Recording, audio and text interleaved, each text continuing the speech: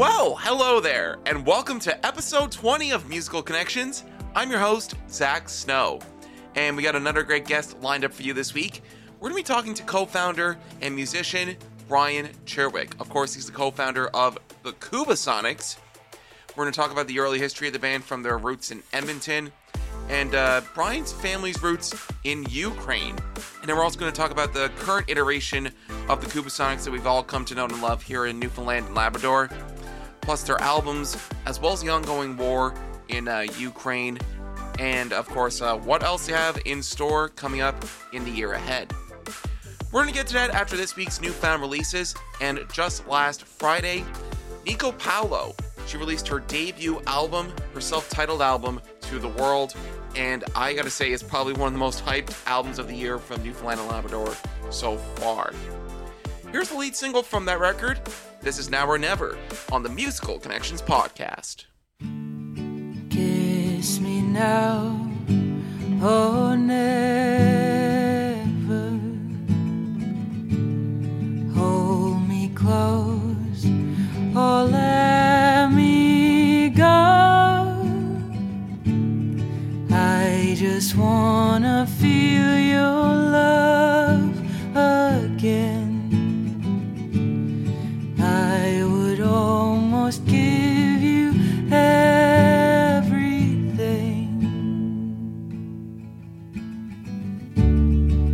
but it is a time that I let you know.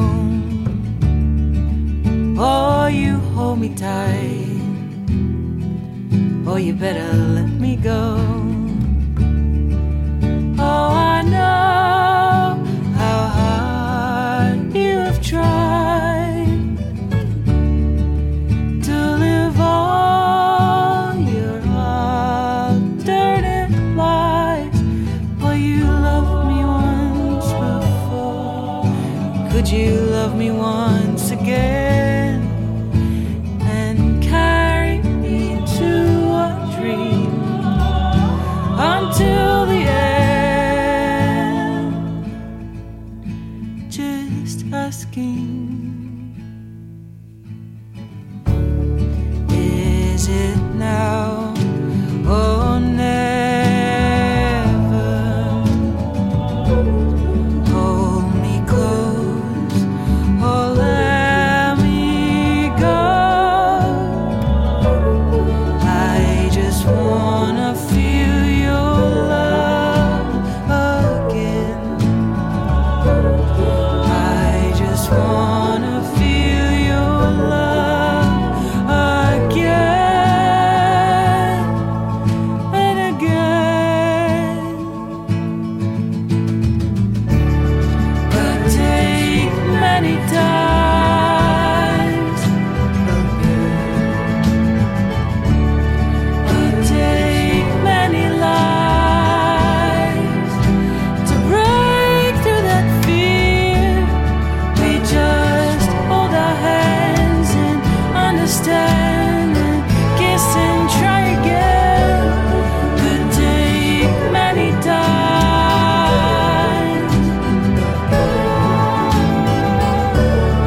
could take many lives to break through that fear. We just hold our hands and understand and kiss and make it real.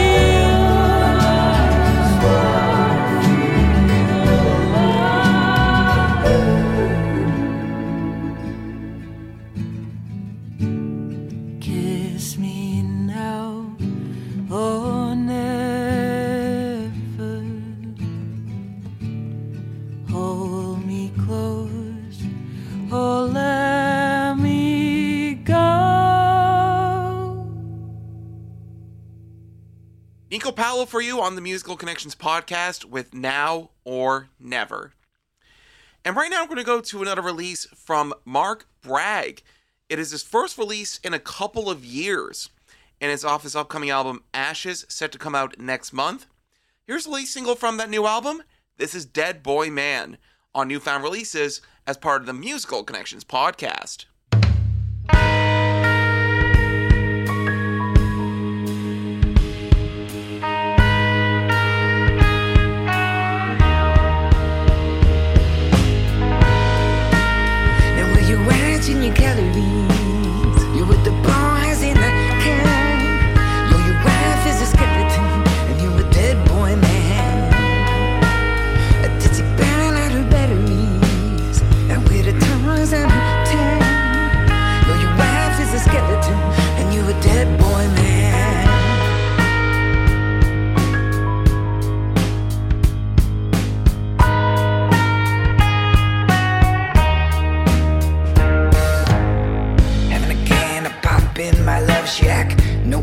is good, so baby, get on back. Now I succumb to my tenets and tendencies, but Tony, you know that. On bars, oh, they got game. Go get with your mom till the door came. Slow down, it's not a race, and don't let the wolf, you don't let the taste. But when you're watching your calories, you with the boys in the can. Your wife is a skeleton, and you're a dead boy man. And did you burn out her batteries? With the toys on the tin. Your wife is a skeleton, and you're a dead boy man.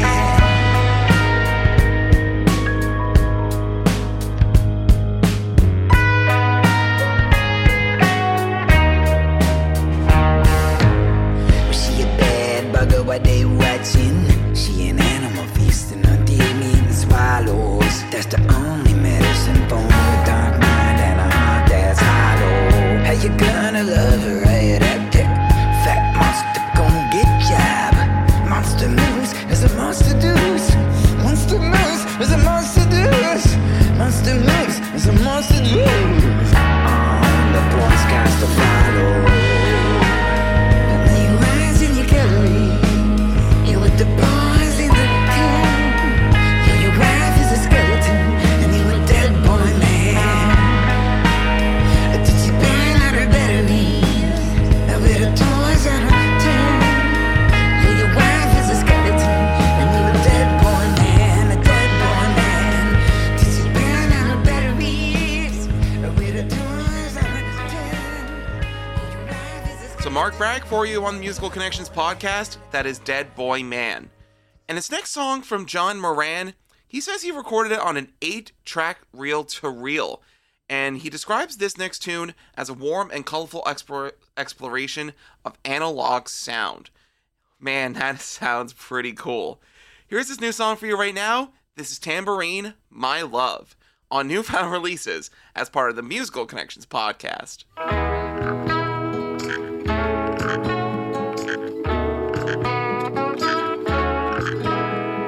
My love shakes like a tambourine, sweeter than cherry or tangerine.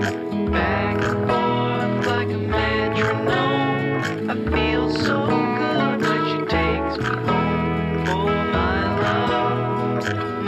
love, nobody does it like my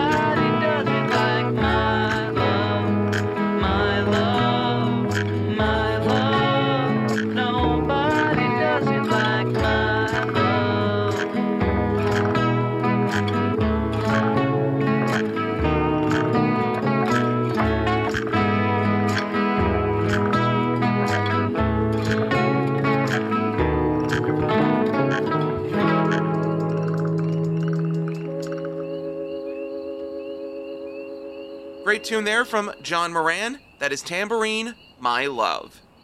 And now we're going to go to Little Known Artist. Of course, that is the alias of Dean Stairs. And this song here describes it as using the beautiful rhythm of new life to set the scene. And this Little Known Artist allows you to draw your own conclusions. Right now, here's that new tune for you. This is Building a Tribe on Newfound Releases as part of the Musical Connections podcast.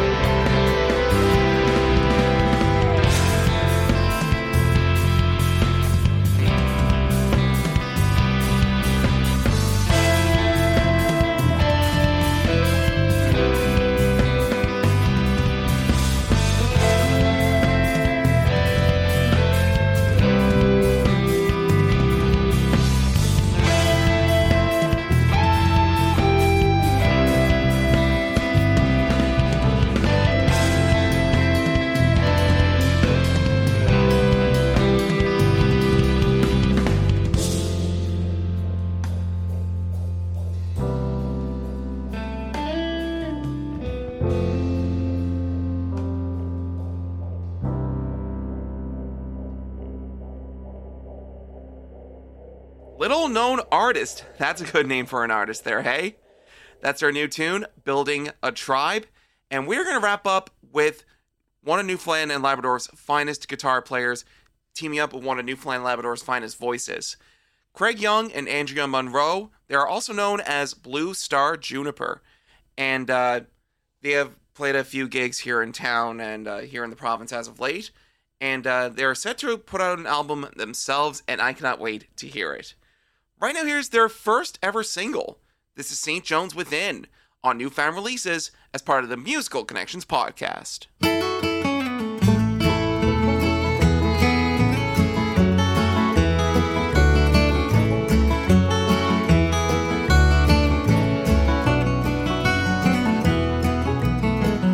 St. John's within, but still my heart, I need to get back to the start, to the town where I was born and raised, so my eyes can gaze and see my long lost friend, St. John's within. A little my heart when I left that dell. The city lights, they were calling me. It was something I had to see. It never really goes away. Memories of that little bay. I've been around the world again and again, and there's nothing like my town. St. John's within, but still my heart, I need to get back to the start, to the town where I was born and raised, so my eyes can gaze, see my long lost friend, St. John's within.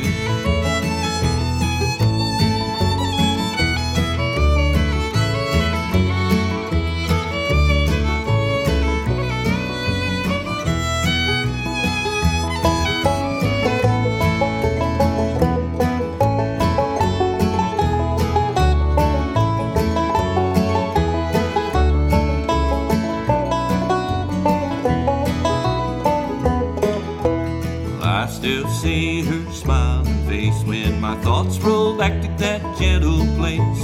Sweetheart, lovers, old hands and kiss, and my grandpa's sheepish grin. The lovers come and they may go. Your hometown always stays your home. Still the kid I was back then, I feel it once again. St. John's within, but still my heart, need to get back to the start, to the town where I was born and raised, so my eyes can gaze. St. John's within, but still my heart, I need to get back to the start, to the town where I was born and raised, so my eyes can gaze, see my long lost friend, old hometown again, St. John's within.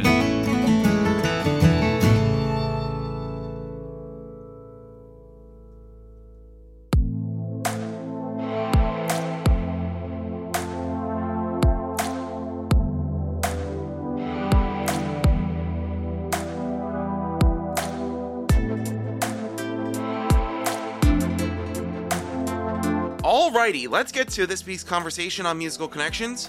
We are next to connect with co-founder of the Kubasonics and multi-talented musician Brian Cherwick. We talk about his days as a musician. We talk about the early days of the Kubasonics when they were based out of Alberta, and then their move to St. John's, where we've come to know the lineup of the Kubasonics being Brian, Maria, and Jacob Cherwick, along with Darren Booby Brown, as well as Matt Hender. And we're going to talk about their various albums that they've recorded here, and get Brian's thoughts on the ongoing war in Ukraine between Russia and Ukraine. And we're also going to talk about the roots of his family in Ukraine. And we're going to talk about his Ukrainian family roots. And we're also going to talk about some other projects they have on the go, and some other shows they have on the go as the year rolls along. Right now, let's get to my conversation with co-founder of the Kubasonics, Brian Cherwick. Well, welcome back to the Musical Connections podcast, and I'm your host, Zach Snow. Joining me right now, he is the founder of Ukrainian speak folk band, the Kubasonics. Originally founded in Edmonton, they have made their home in St. John's since 2011, and since the reformation in 2015, we've all come to know them as a really fun band on stage, and they've released 3 albums here as part of their current core of Brian Cherwick, Maria Cherwick, Jacob Cherwick, Darren Brown, and Matt Hender, which includes their most recent album, Kuba Songs, which is up for 2 ECMA awards, and the cover of the album, which was up for Juno this past March. And by the time this airs, it will air in April. But these guys have also become ambassadors of Ukrainian culture since the invasion of Ukraine by the Russian government. Well, joining me right now is the founder, as I said, of the Kubasonics, Brian Cherwick. Welcome to the show, sir. Thanks for having us here, Zach. And thank you so much for coming on. Congratulations again to your 2 East Coast Music Award nominations. Yeah, we're looking forward to that. We're in a group with lots of other great groups. There's always, it's just nice to be nominated. So whether you win or not, it's not really not really a factor. It's just nice to see that folks in your field recognize what you're doing. Absolutely. Now, I like to ask this question to all my guests to start the podcast. How are things in your world? But of course, over the past year, Russia invaded Ukraine, and the Ukrainian-Russian war has been going on for the past year or so. So I'd imagine a lot has been on your mind. But of course, you, Maria, and the rest of your family have become real ambassadors of Ukrainian culture here, which we will talk about later on. But just overall, how are things in life right now, Brian? Sort of improving, I guess. But I mean, as you say, it's difficult because of circumstances. It's as you mentioned at the top, like our music's kind of upbeat and happy music, and it's not always doesn't always pair well with talking about really bad, serious stuff. But I mean, at the same time, it still gives us a platform to say, get people's attention and let them know, more information about what's going on. And we've been trying to help out as much as we can, especially with some folks back in Ukraine, because we still have family back there. We have friends back there who are involved. We have friends that got called up to serve in the army, things like that. So, we've been doing a lot of that, helping humanitarian aid, and a little bit of help for the folks that have arrived here as well, that, to St. John's recently. Absolutely. Now, I want to go back to, growing up, because you're not originally from here. You do have roots in Ukraine, but you've really spent most of your life in Edmonton.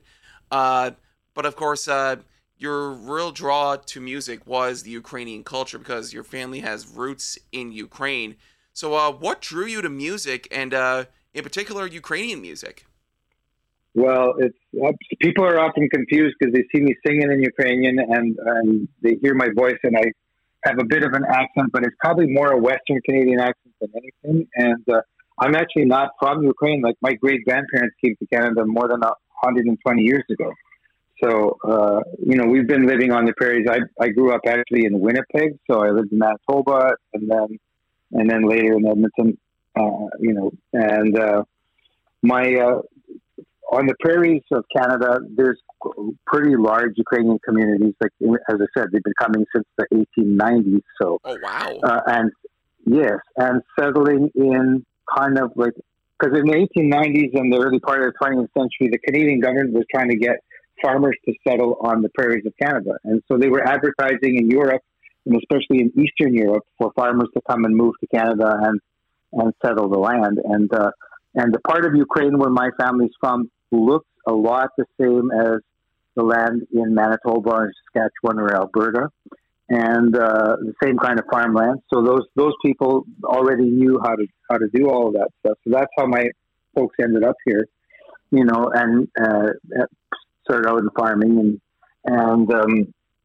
But while people were there, they also tried to keep all the traditions, those things that they remembered from their home country. And music was a big part of it. And my generations of my family, they weren't professional musicians, but they all played.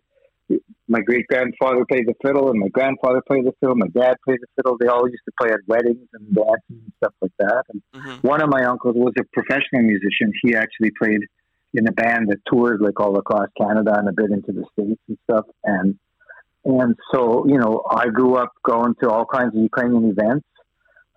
My dad had, I think, somewhere in the range of like 100 first cousins. Wow! And so we went to lots of weddings, because in the olden days people had giant families, 10 kids, 12 kids, kind of like in rural Newfoundland, sort of back in the day. And so we went to lots of weddings, and all those weddings had Ukrainian music, and I was always kind of drawn to music stuff. So I would sit and listen to all those people play, and then when I started learning how to play music a little bit, they were kind enough to let me, they let the kids sit in the back, and I could play, if I didn't make too much noise, they let me play along. So that's kind of how you get going. And I kind of did the same thing with Jacob and Maria when we were starting our band. As they could learn how to play, we'd come up, hey, we know how to play this song. Okay, fine, come on up, play along with us. Yeah. That's wonderful, man. Now, of course, 1996 was a big year.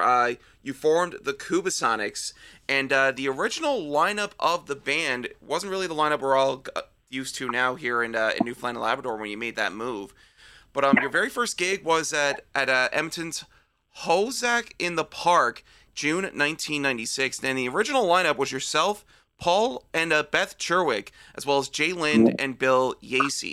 And that was your very first gig in June 1996. And most of the members of the band around that time you met while studying at the University of Alberta while earning a PhD from the Center of Ukrainian Studies.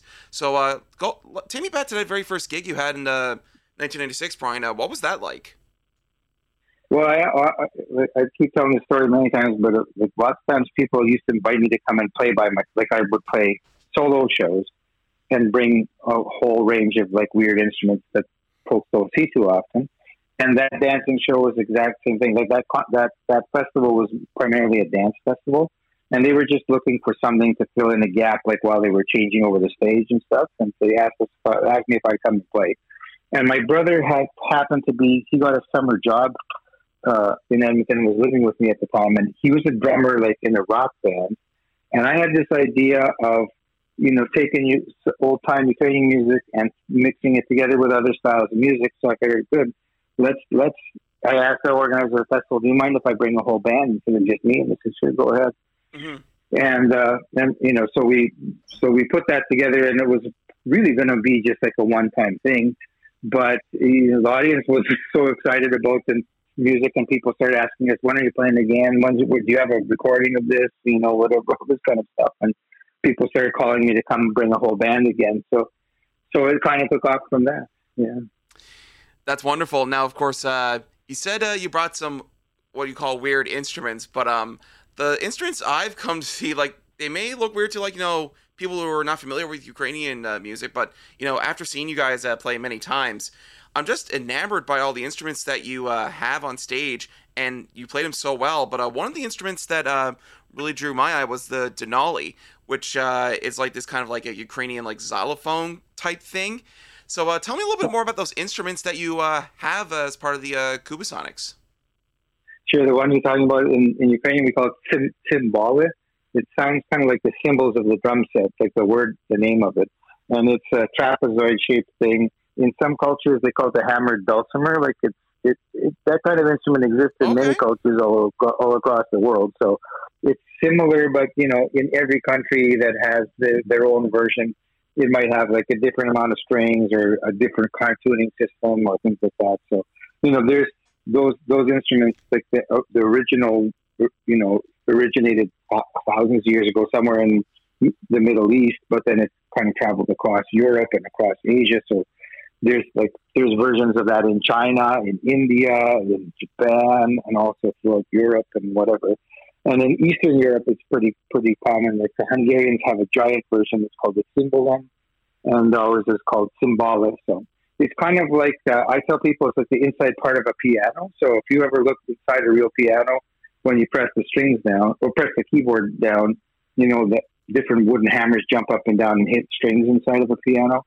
So it's the same kind of thing, but instead of a keyboard, I just have two wooden hammers that I hit all the strings with. So it's sort of a cross between a piano, a xylophone, and maybe a harp or something like that. Yeah. Wow, that's awesome. Now, of course, you are known as Canada's best Ukrainian folk band. And just from the description on your website here, and when it came to like your most recent album, Kuba Songs, which we'll get to in just a moment, or we'll get to later on in the interview, actually, the result was a Zappa-esque elements of a variety of musical genres, including traditional folk tunes as well as Ukrainian music. So what are some of the influences that make up the Kubasonics sound? Well, as I mentioned, everybody in our band, we all play in all kinds of other bands, and play in all different other kinds of music. And so even from the very first time that first show that we played, like a few of the people that played in the group then were people that knew nothing about Ukrainian music.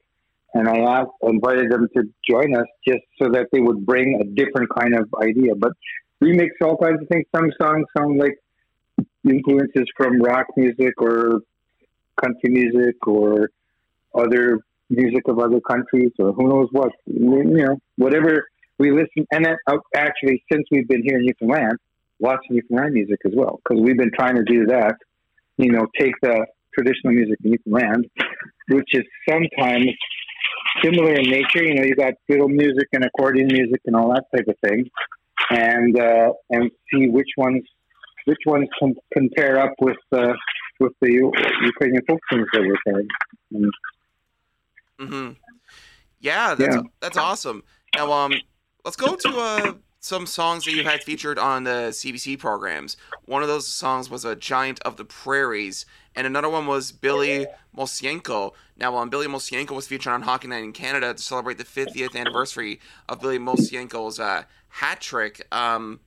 So what was that feeling like to have two of those songs featured on national television like that? Oh, it's pretty cool. Like, it's something that we don't do as much here anymore, because when I was living on the prairies, as I mentioned, like there's really large communities of Ukrainians there, and considering that they've been in Canada for so long, like over 100 years, as the generations go on, there's people who maintain some traditions, but lots of them, they don't speak the language anymore and that sort of stuff. So I was thinking of my own cousins, like they're pretty proud to be Ukrainian, but they don't speak Ukrainian at all. So like singing songs in Ukrainian didn't mean as much to them.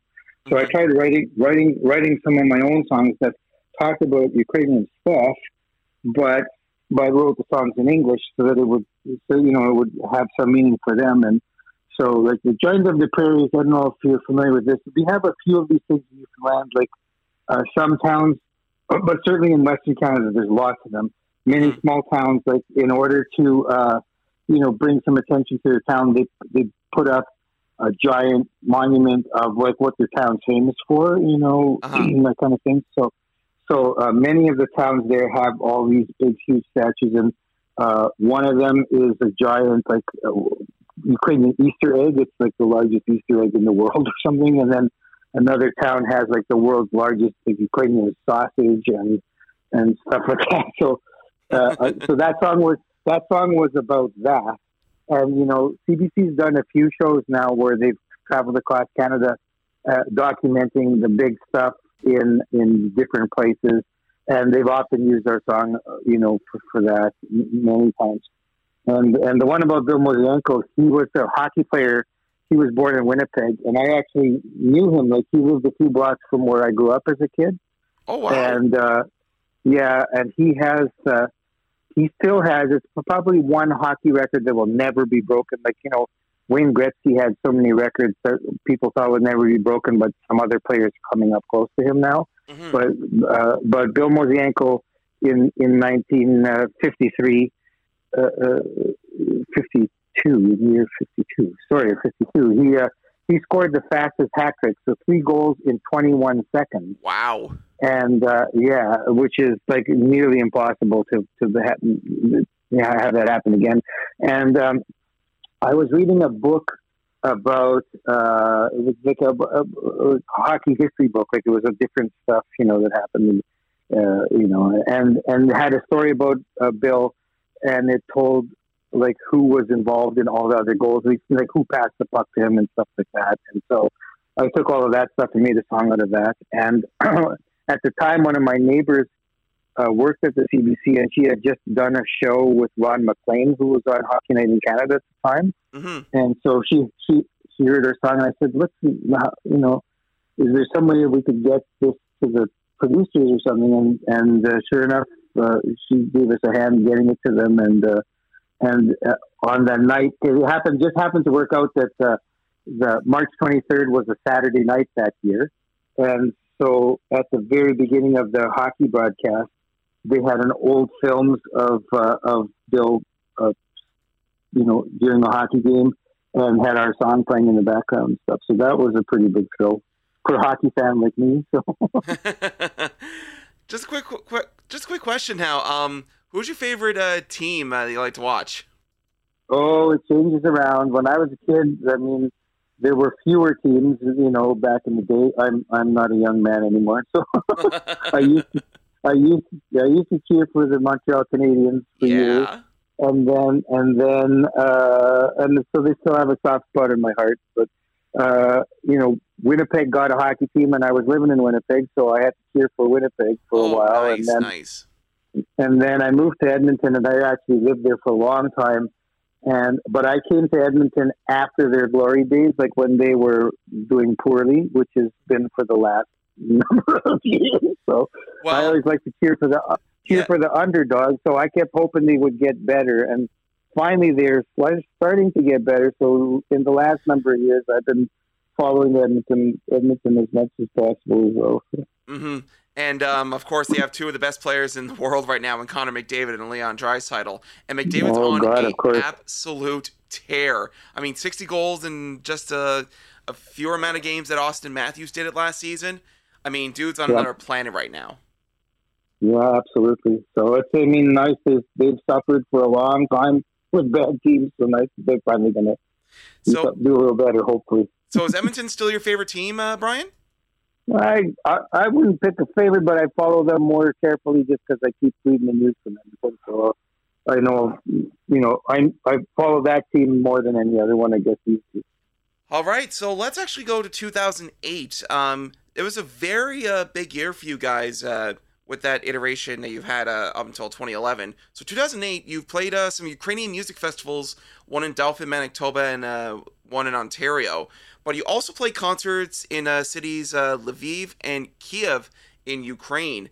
Now, of course, having roots in Ukraine with your family growing up there, what did it mean to you to play the music that you really built the Kubasonics around in front of Ukrainian people?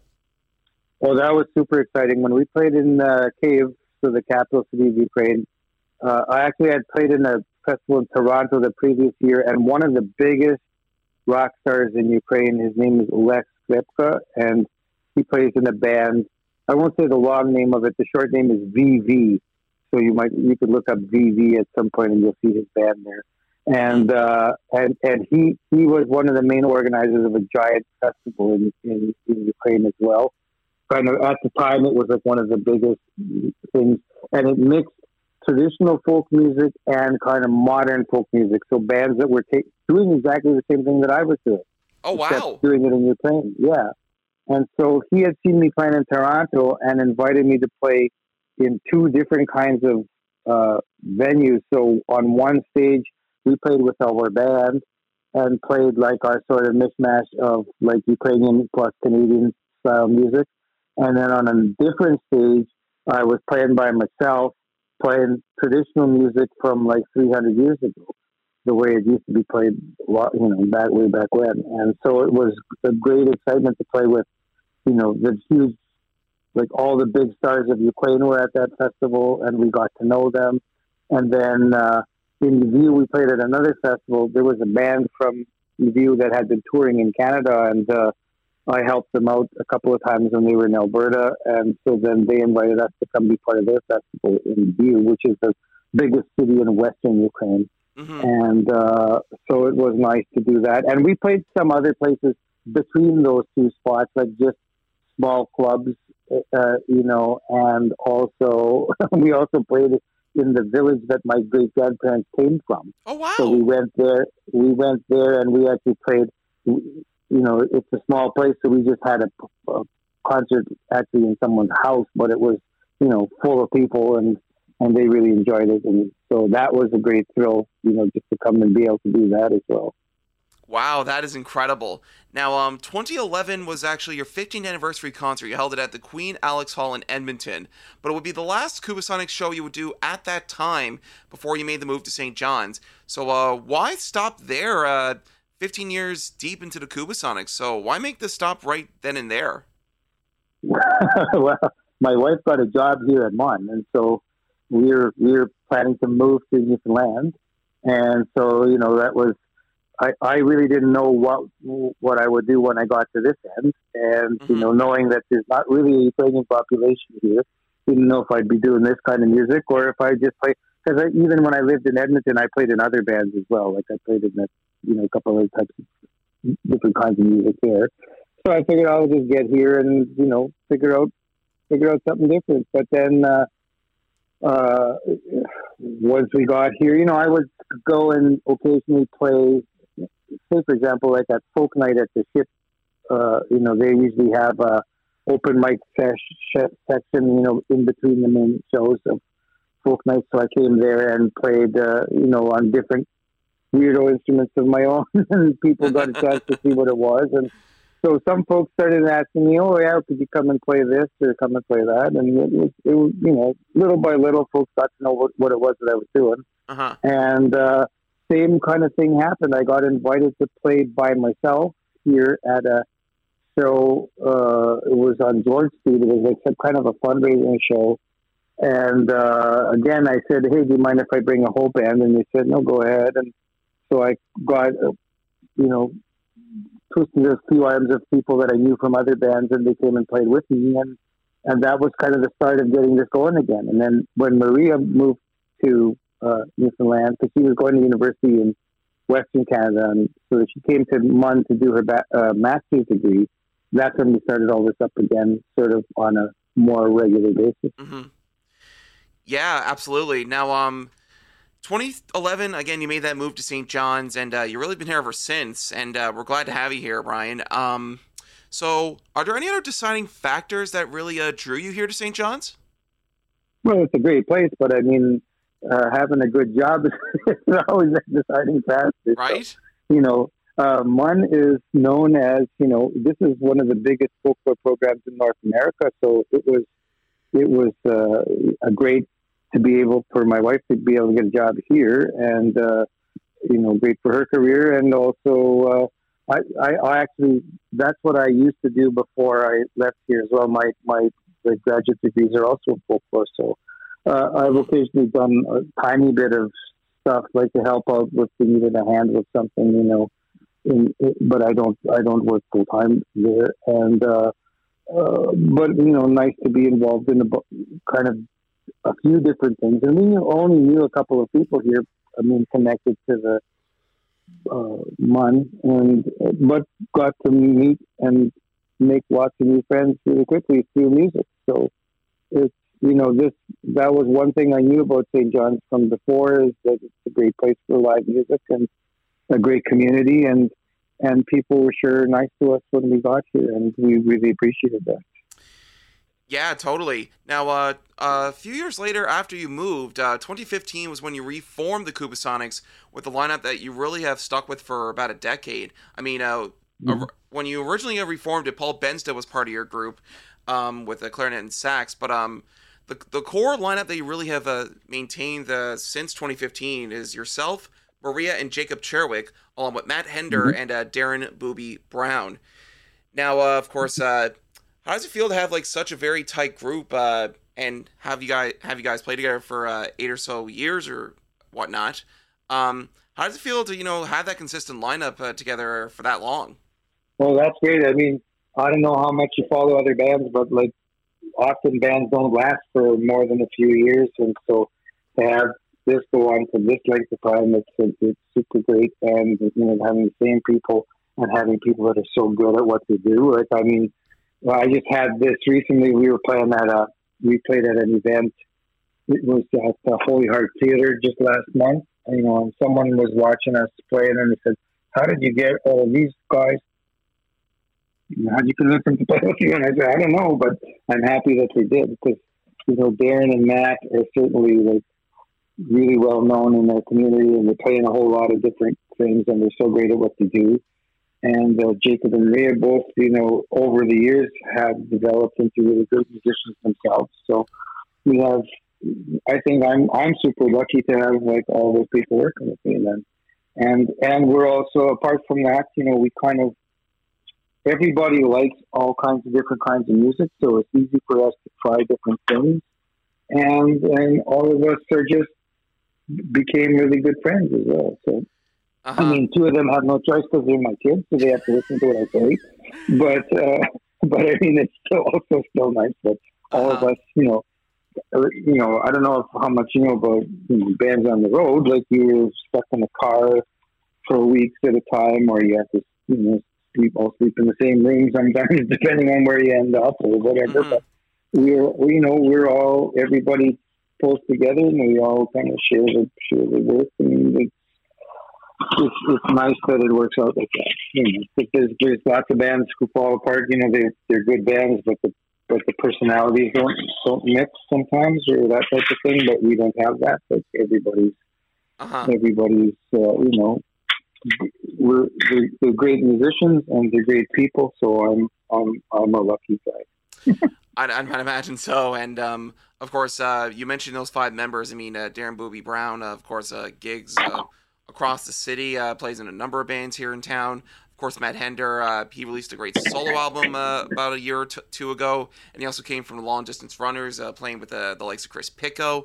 And of course, Jacob Cherwick's making some noise in the punk rock scene with his band Swimming, and also doing some albums for some other local punk bands here.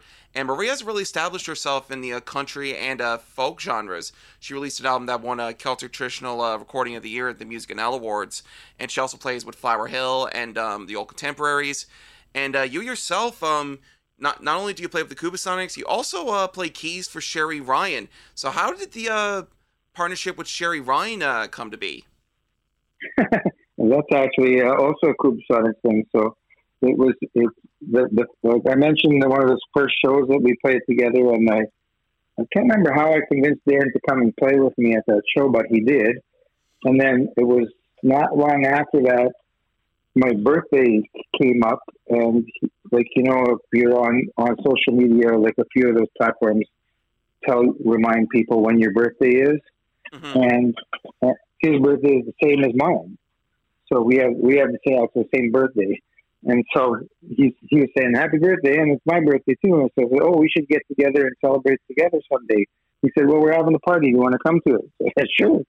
And it was and so I came there.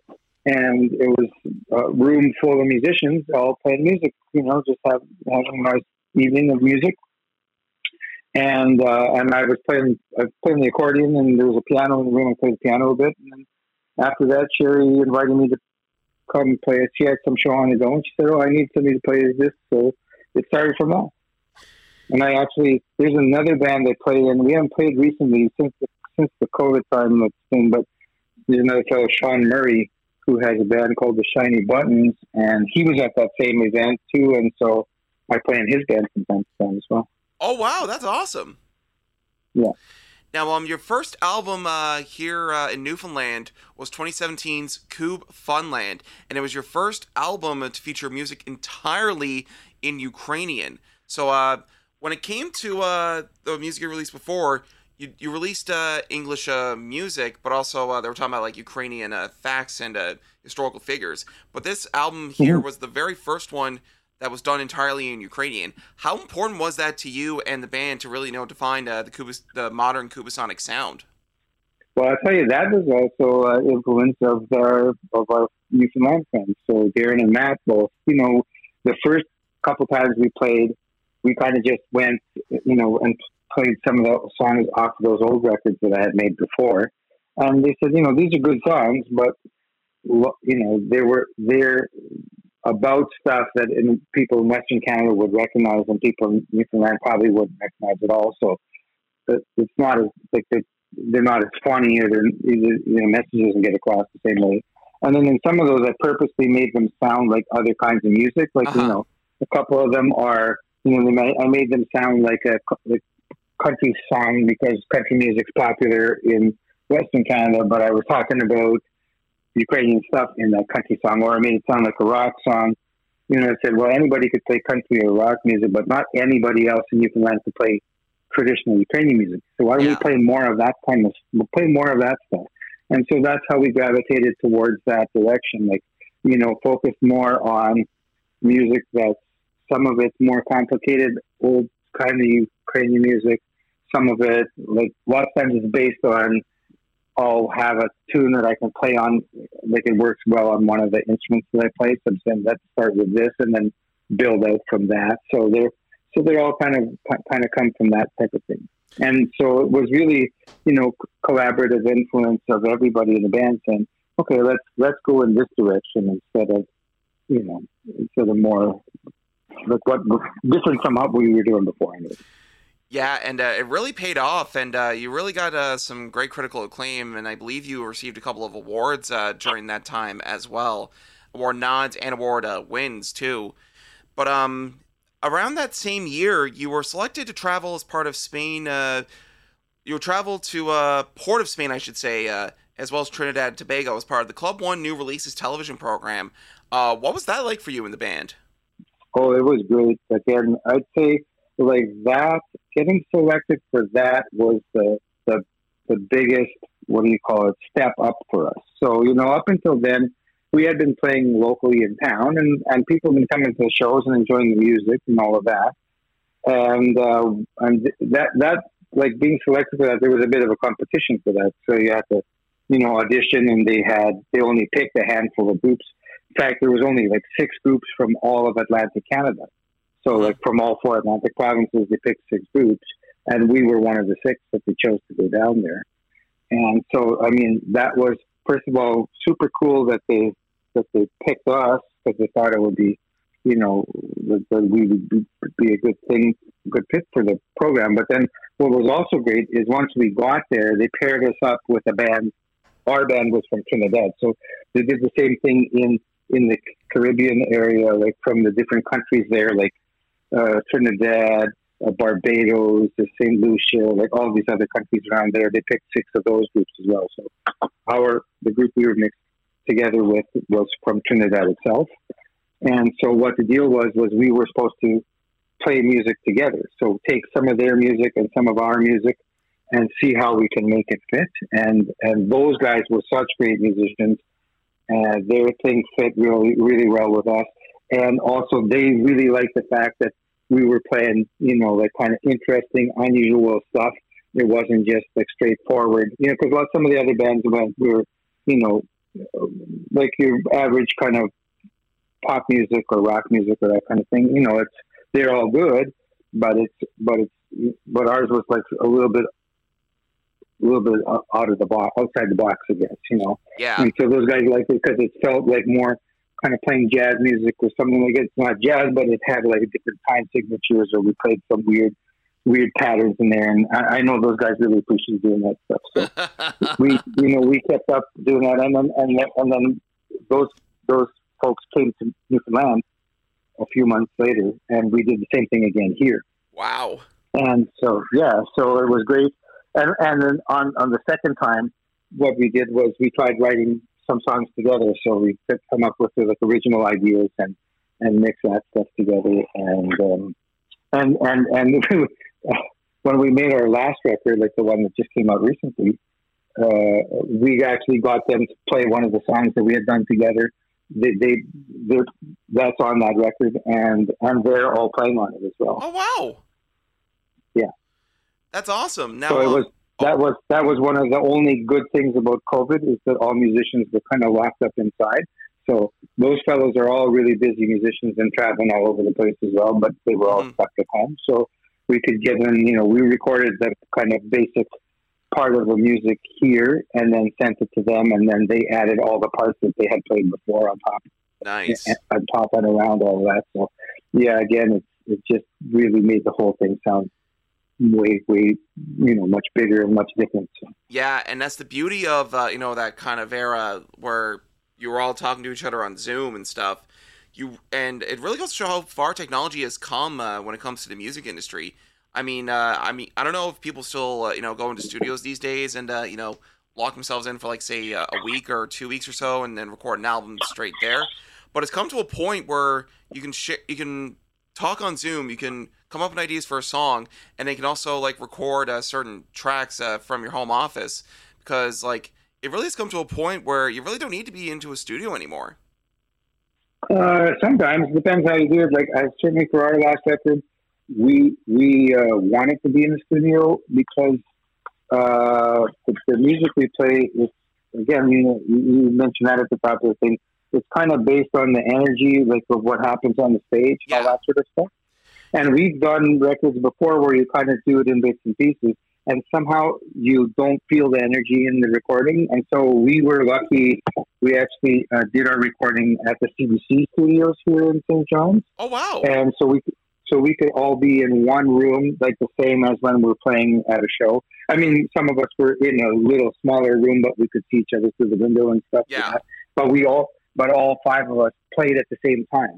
So it was like playing a live show, or parts of, the main core of the song. We all played together, so you could get that feeling. You could play. We feel if somebody goes in one direction, you can follow them there, and all that sort of stuff. So it really helped capture the energy of how we usually play, much better than previous methods. And I'll just go back to that point of saying, like, you're not used, like, there's, like, there are some situations where you may not need to go into a studio anymore, but at the same time, like, the studio now is not the only option you can have. You can really record a whole album from your house and really just, go through various Zoom calls, or hell, even have them come over to your place and record there as well. Like, there's multiple options now to really record an album in this day and age. Yeah, absolutely. Yeah, and that's nice that it gives you more freedom to try different things, I guess. Now, but sometimes the good old way is sometimes still the best. Exactly. Yeah. Now, 2018, that following year, you released a Christmas/holiday album, Winter Carols. Now, I want to highlight what are some of the similarities and the differences are there to Ukrainian carols versus ones that we normally would hear in North America? Well, 2 things, and that's why it's called Winter Carols instead of Christmas carols, because some of the songs that Ukrainians sing, they're based on Christmas stuff. You know what I mean? Like the same kind of thing. They tell the Christmas story of Bethlehem and all that sort of thing, right? But we also have winter carols that are sung more in the New Year's time. So in Ukraine, they have a tradition of people going. It's almost the same as the mummering tradition here in Newfoundland. People dress up in costumes, and you try and make it look like you're not who you are. So, boys dressed as women and women as men, as they say in the mummer song. They do the same thing in Ukraine, or dressed up like animals, or all kinds of things like that. And when you go from house to house, certain songs actually, like, people used to believe that the words that you said in a song or in a poem had magic powers, and what you were singing about could actually make something happen. Mm-hmm. And so these songs would come. You'd come to someone's house and you sing them songs that wish them, like, good luck for the next year, a good harvest if they're farmers. If there's young people that are of marrying age, we hope you find a good partner, and maybe you'll get married this year or something like that. And again, lots of people don't know too many, if you're not familiar with too many Ukrainian songs, probably almost everybody's heard the Ukrainian song that sounds like da-da-da-dum, dum, da-da-dum, dum, da-da-dum, dum, da-da-dum. You hear that at Christmas time. And it's actually a Ukrainian winter carol that says to the master of the house, we wish you a good harvest. Your wife is the most beautiful woman in the village. Your kids are the smartest. We hope that your animals will grow the biggest, that you'll have, all the best things in your year. Okay, that's wicked. And of course, you wouldn't release anything up until 2022, but 2022 was also a very dark day, not only for the people of Ukraine, but really it changed the way the world worked up until now, really, and still going today. Russia unleashed what would they call a special military operation, but we all know it's an invasion of Ukraine. And that was a really dark day, I would imagine, for you and the rest of your family. So tell me a little bit about what went through your mind that day, the day Vladimir Putin announced his intentions to, conduct a special military operation in Ukraine, but really what we all know now. Like, tell me about that day, February 24th, and what went through your mind that day when Russia invaded Ukraine. Well, it was, as you can imagine, horrible. First of all, because of the time difference, Ukraine's about 5 or 6 hours ahead of us in time. So it was late at night for us, and we were just, getting ready to go to bed and checking the news from Ukraine. Because, up until that time, the Russians had been already amassing troops on the borders of Ukraine, trying to do this, scare tactics. And people were wondering, will they actually invade or will they not? And then sure enough, on that particular day, that's when he announced that they were doing that. And tanks started crossing the border. And, my wife had to phone her parents and wake them up. and tell them, look at the Russians are attacking you. And at the time, we didn't know which part of the country they would actually get to. And certainly in the first few days, they got to like almost all parts of the country.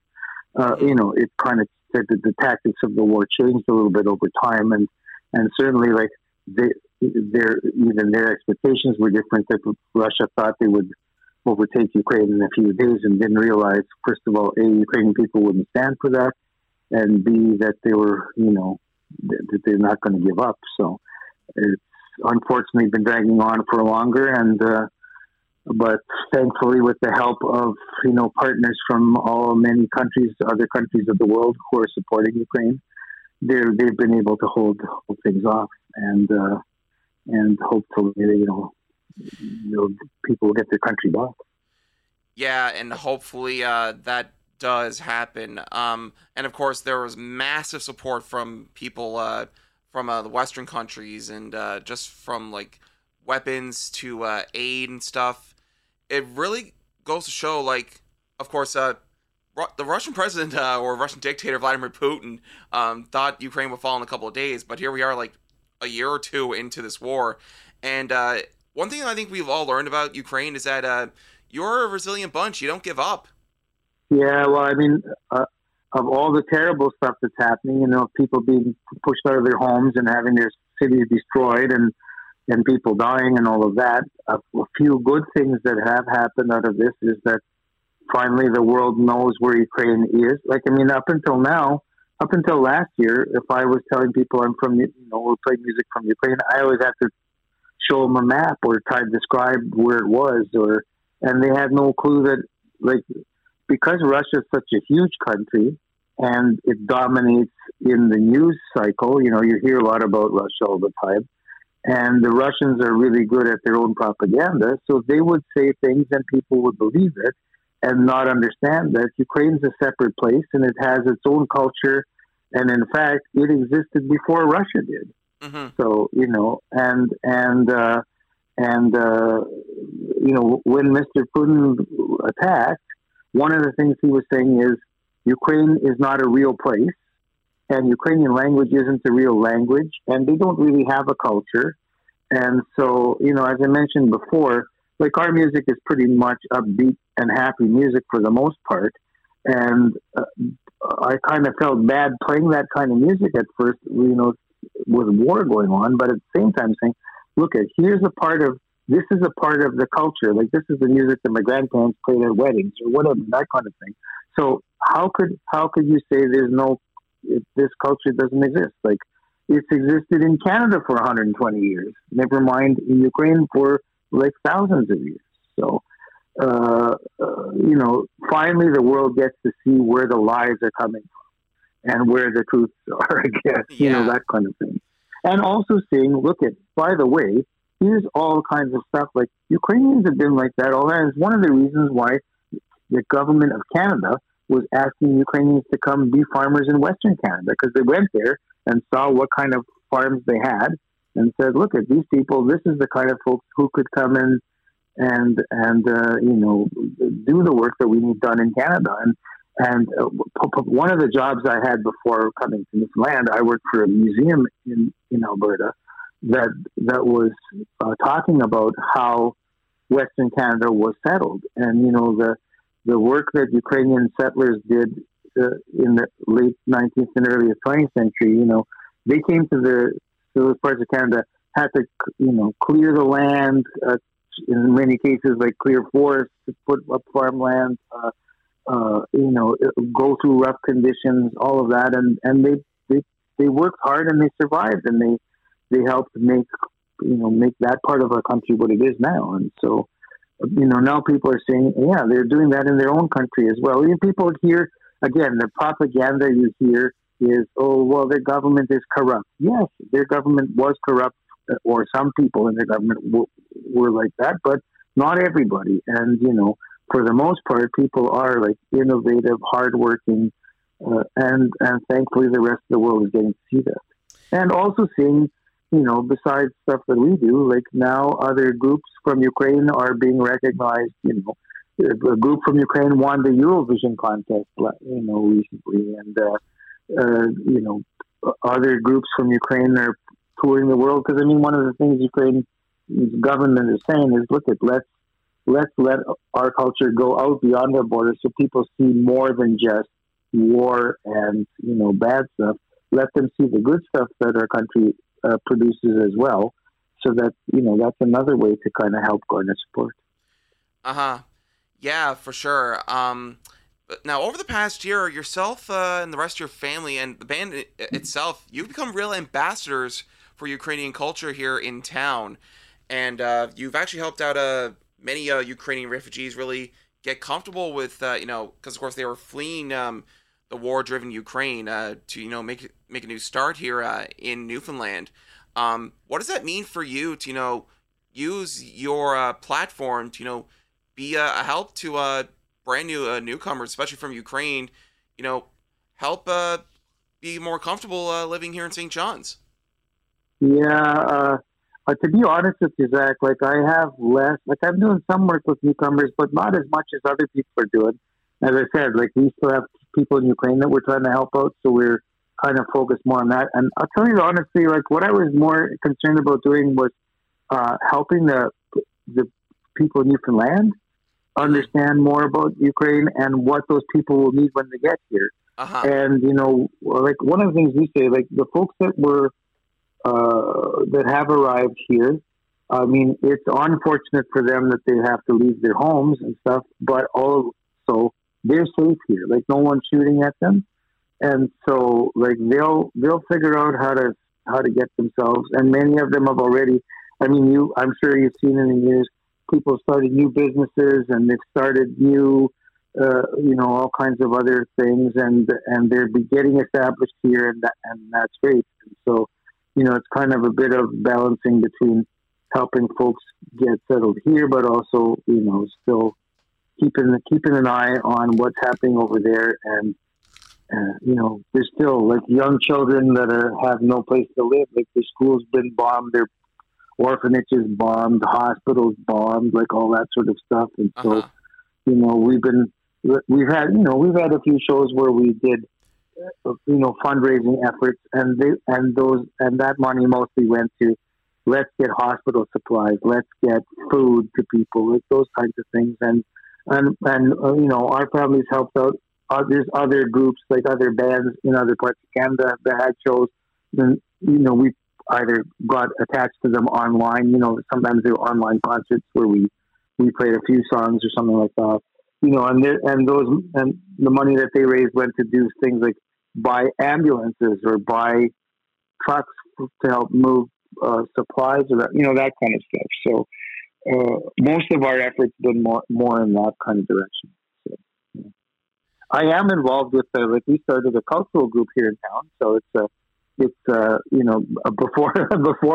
before the wartime there was only a handful of Ukrainians here, besides my own family. I used to say a joke, if people in the Western Canada would ask me, is there lots of Ukrainians in this land? I'd say, yeah, they all live in my house.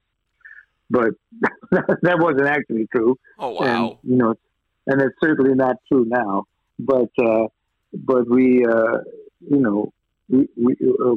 some other local folks, so Ukrainians from other parts of Canada, like me, and some Ukrainians that just arrived from Ukraine. So we got together and we formed a cultural organization. So we've, done some events, we put together, we had an event, for the Ukrainian Independence Day on George Street, and we've had a couple rallies at the Confederation Building, for different kind of political events, and government in Newfoundland just passed a decree last month, so they were recognizing, people probably are not aware of that in Newfoundland, but in the 1930s in Ukraine, because this war that's happening now is not the first time the Russians have attacked Ukraine. They've been doing it for hundreds of years. Oh, in the 1930s, when the Soviet government was trying to take over the country, one of the things they did was try to starve out the farmers and create collective farms. And, several million people died of forced starvation. It's a thing called the Holodomor, which means death by starvation. So Wow. Just last month, the government in Newfoundland, like governments in other parts of Canada and the Canadian government, they recognize this as a genocide, of one country trying to eliminate another race of people. So, we see that happening over and over again. And fortunately now, it's unfortunate because of the circumstances, but fortunate that people are at least looking at the past history and see how it repeats itself, and sure hope that it's, we learn our lesson and do better in the future. Yeah, for sure. But it's crazy to believe. Like, I've honestly learned so much about Ukraine just from the past year itself. Just just from what I've seen on the news, and especially what you and Maria and the rest of the Kuba Songs have, talked about. And I know what Slava Ukraini means. Of course, it means glory to Ukraine. And you say it now every time you're at one of your concerts, because you really want to get people on your side and just let people know about, like, there's a war happening right now, and hopefully Ukraine does win this war and peace is restored to that country and they can rebuild. Yeah, and also, you just want people to not forget, because when it first happens, it's in everybody's attention, and as it goes on, other horrible stuff happens or other great stuff happens in the world, and their news, TV news and our radio news gets drawn to a new story. And but this story hasn't stopped yet. So that's why we want to just keep talking about it, because, stuff like, still asking our federal government to continue to whatever, put more sanctions on that make it more difficult for the Russians to produce weapons, or any of these kinds of things, to continue support. They're all you don't want that to stop. So that's kind of why we still keep talking about it, even though it's uncomfortable. You have to bring it up from time to time. Yeah, for sure. Now, at that same year, you did release your first album of new original material, aside from your Christmas album, in 5 years. That would be Kuba Songs, which ended up getting you Folk Music Artist of the Year. And I remember being in Corner Brook that night, the standing ovation you guys got. Of course, you weren't there, and I don't think Matt was there that night. But just seeing this ovation that Darren, Maria, and Jacob got that night, it was so wonderful to see, and I was honestly rooting for you to get that award that year. But that award now, that album, I should say now, has gotten you 2 more ECMA nominations, and the guy who designed the album, Judd Haynes, received a Juno nomination. Now, I want to go back to what recording that album was like, and that cover as well, because I talked about this with Judd in the past. What was the process of recording Kuba Songs like? Yeah, again, we had a number of different difficulties during that, because we started recording that, as I mentioned to you, like at the CBC studios, working all together. And then,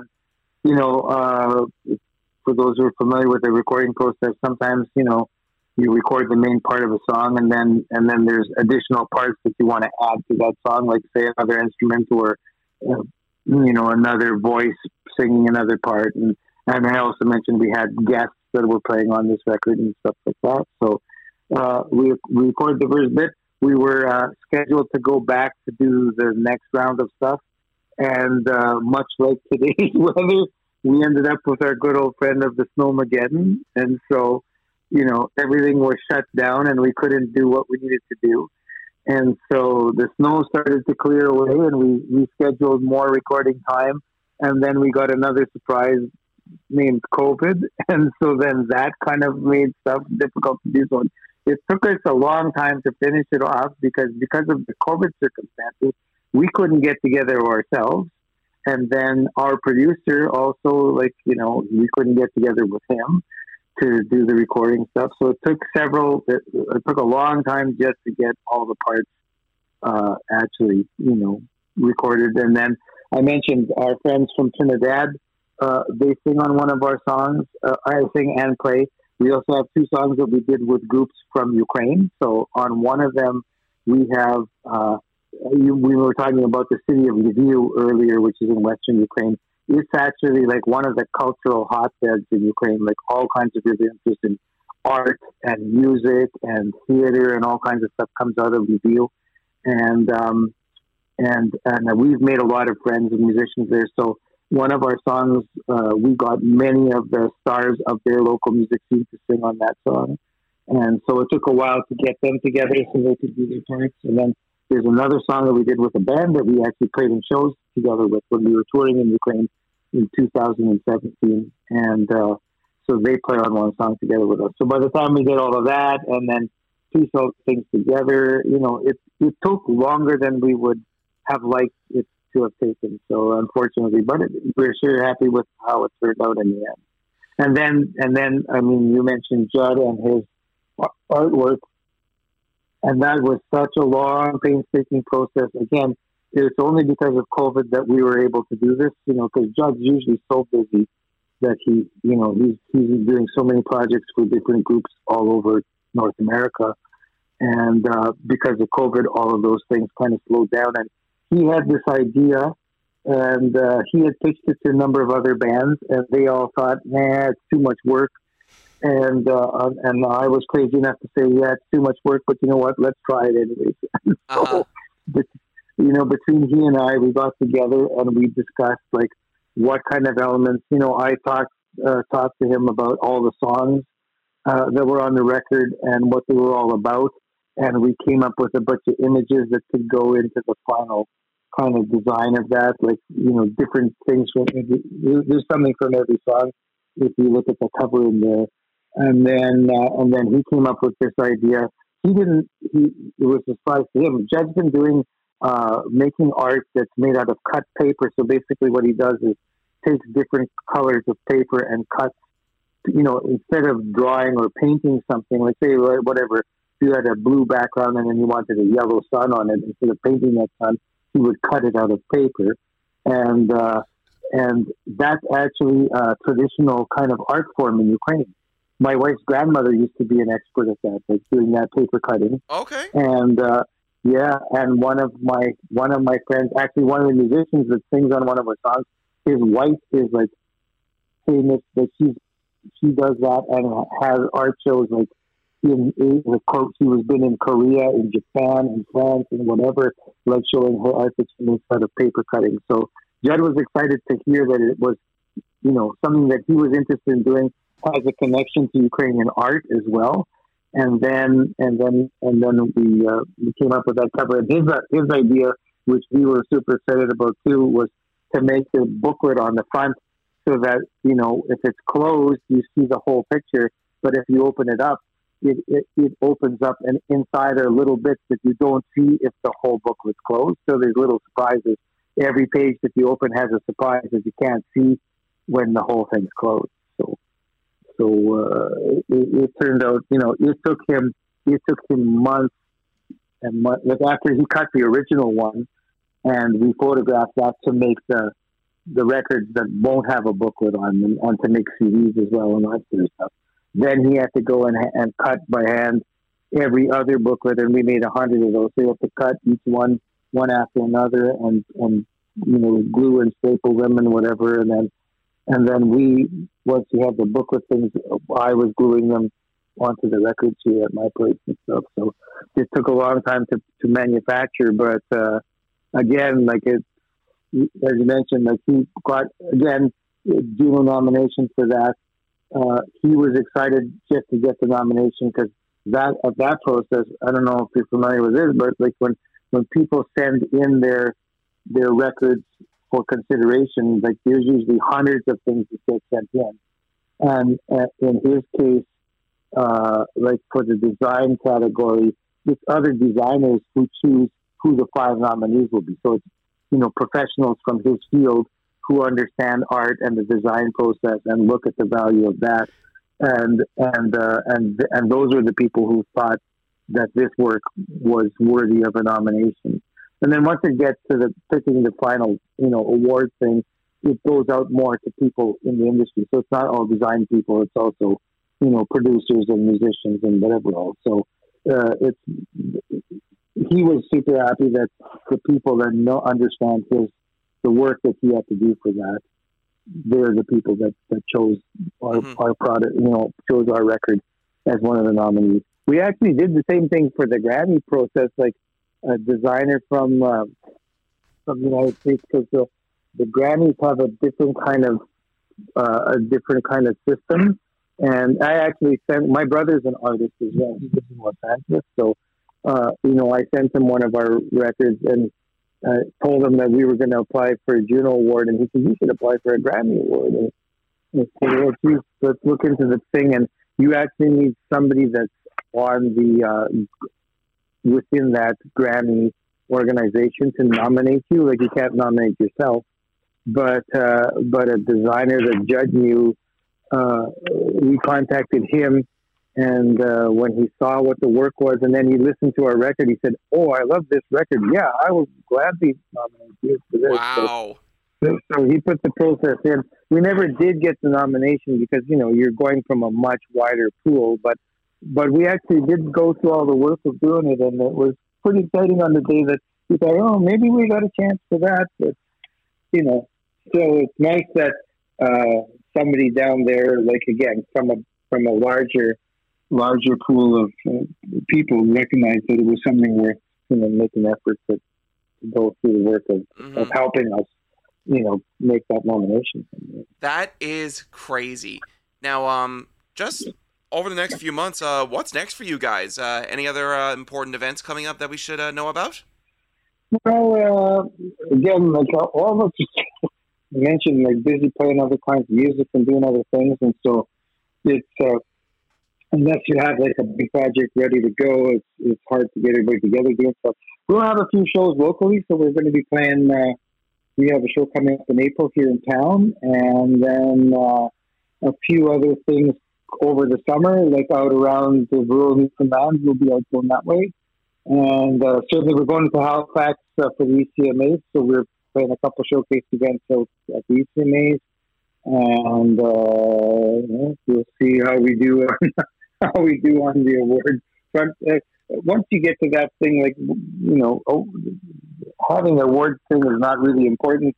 It's more getting there and having people see what you do, and having people from your field, recognize that Absolutely. you're doing something interesting. That's whether you win or not, it's not important, and they're not really too concerned about all that sort of stuff.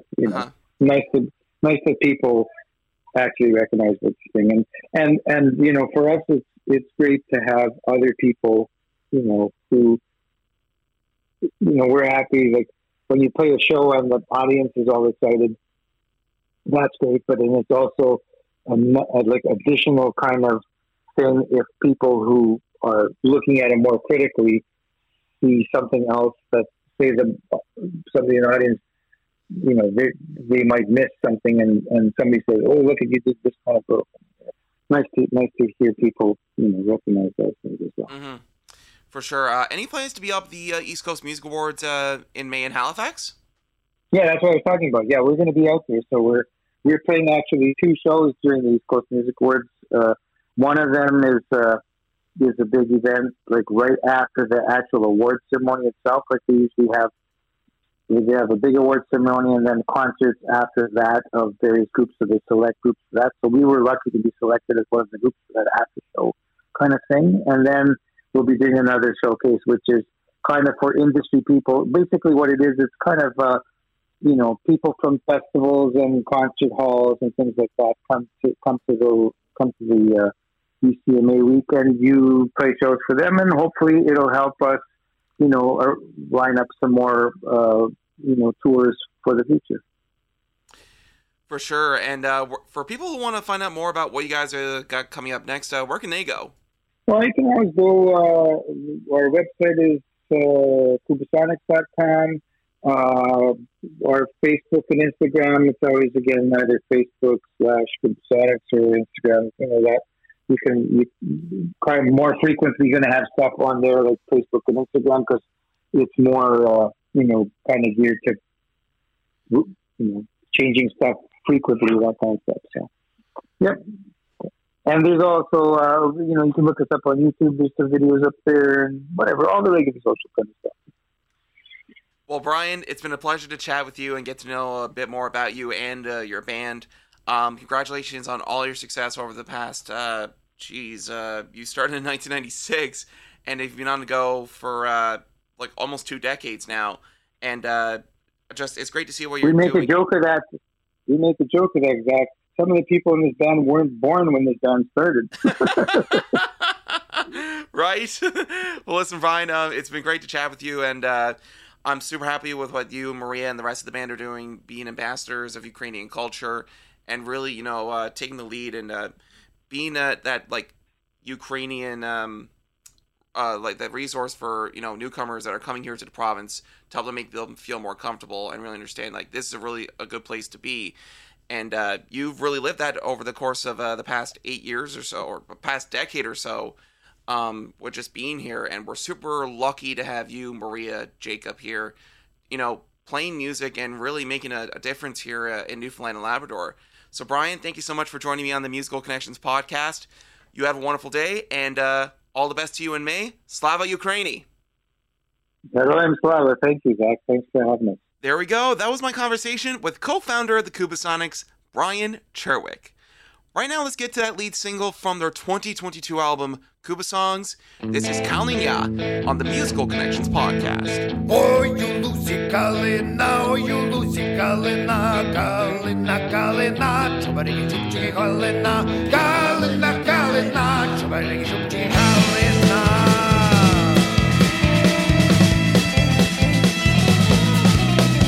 Там дівчина ходила, ходила, Чубарики Чубчики ходила, Чубарики Чубчики ходила.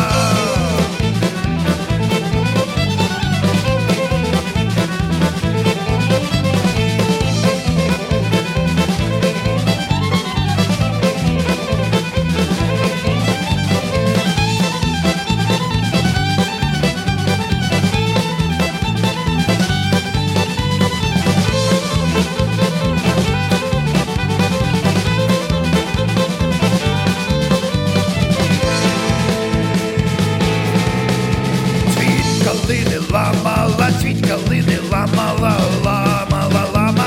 Чубарики Чубчики ламала, Чубарики Чубчики ламала.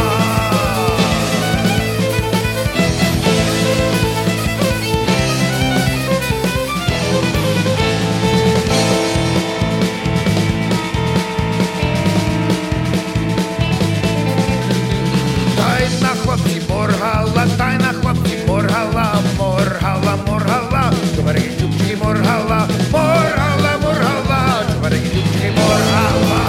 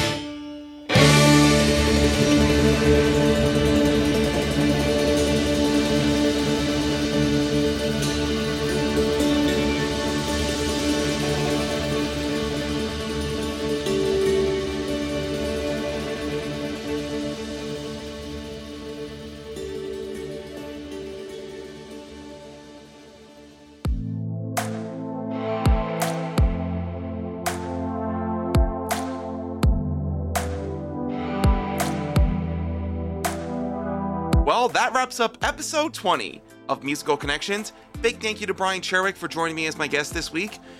And if you want to be a guest on the podcast in the future or have any new music for newfound releases, email me, musicalconnectionsnl@gmail.com. And if you want to tune into past episodes, then type in Musical Connections on Apple Music or Spotify or wherever you get your podcasts. New episodes drop every Tuesday at 12 noon, Newfoundland Standard Time. And make sure to leave a like and comment there as well, as it helps out the show a lot. Thank you so much for connecting. I've been your host, Zach Snow. Stay safe and please be kind to one another.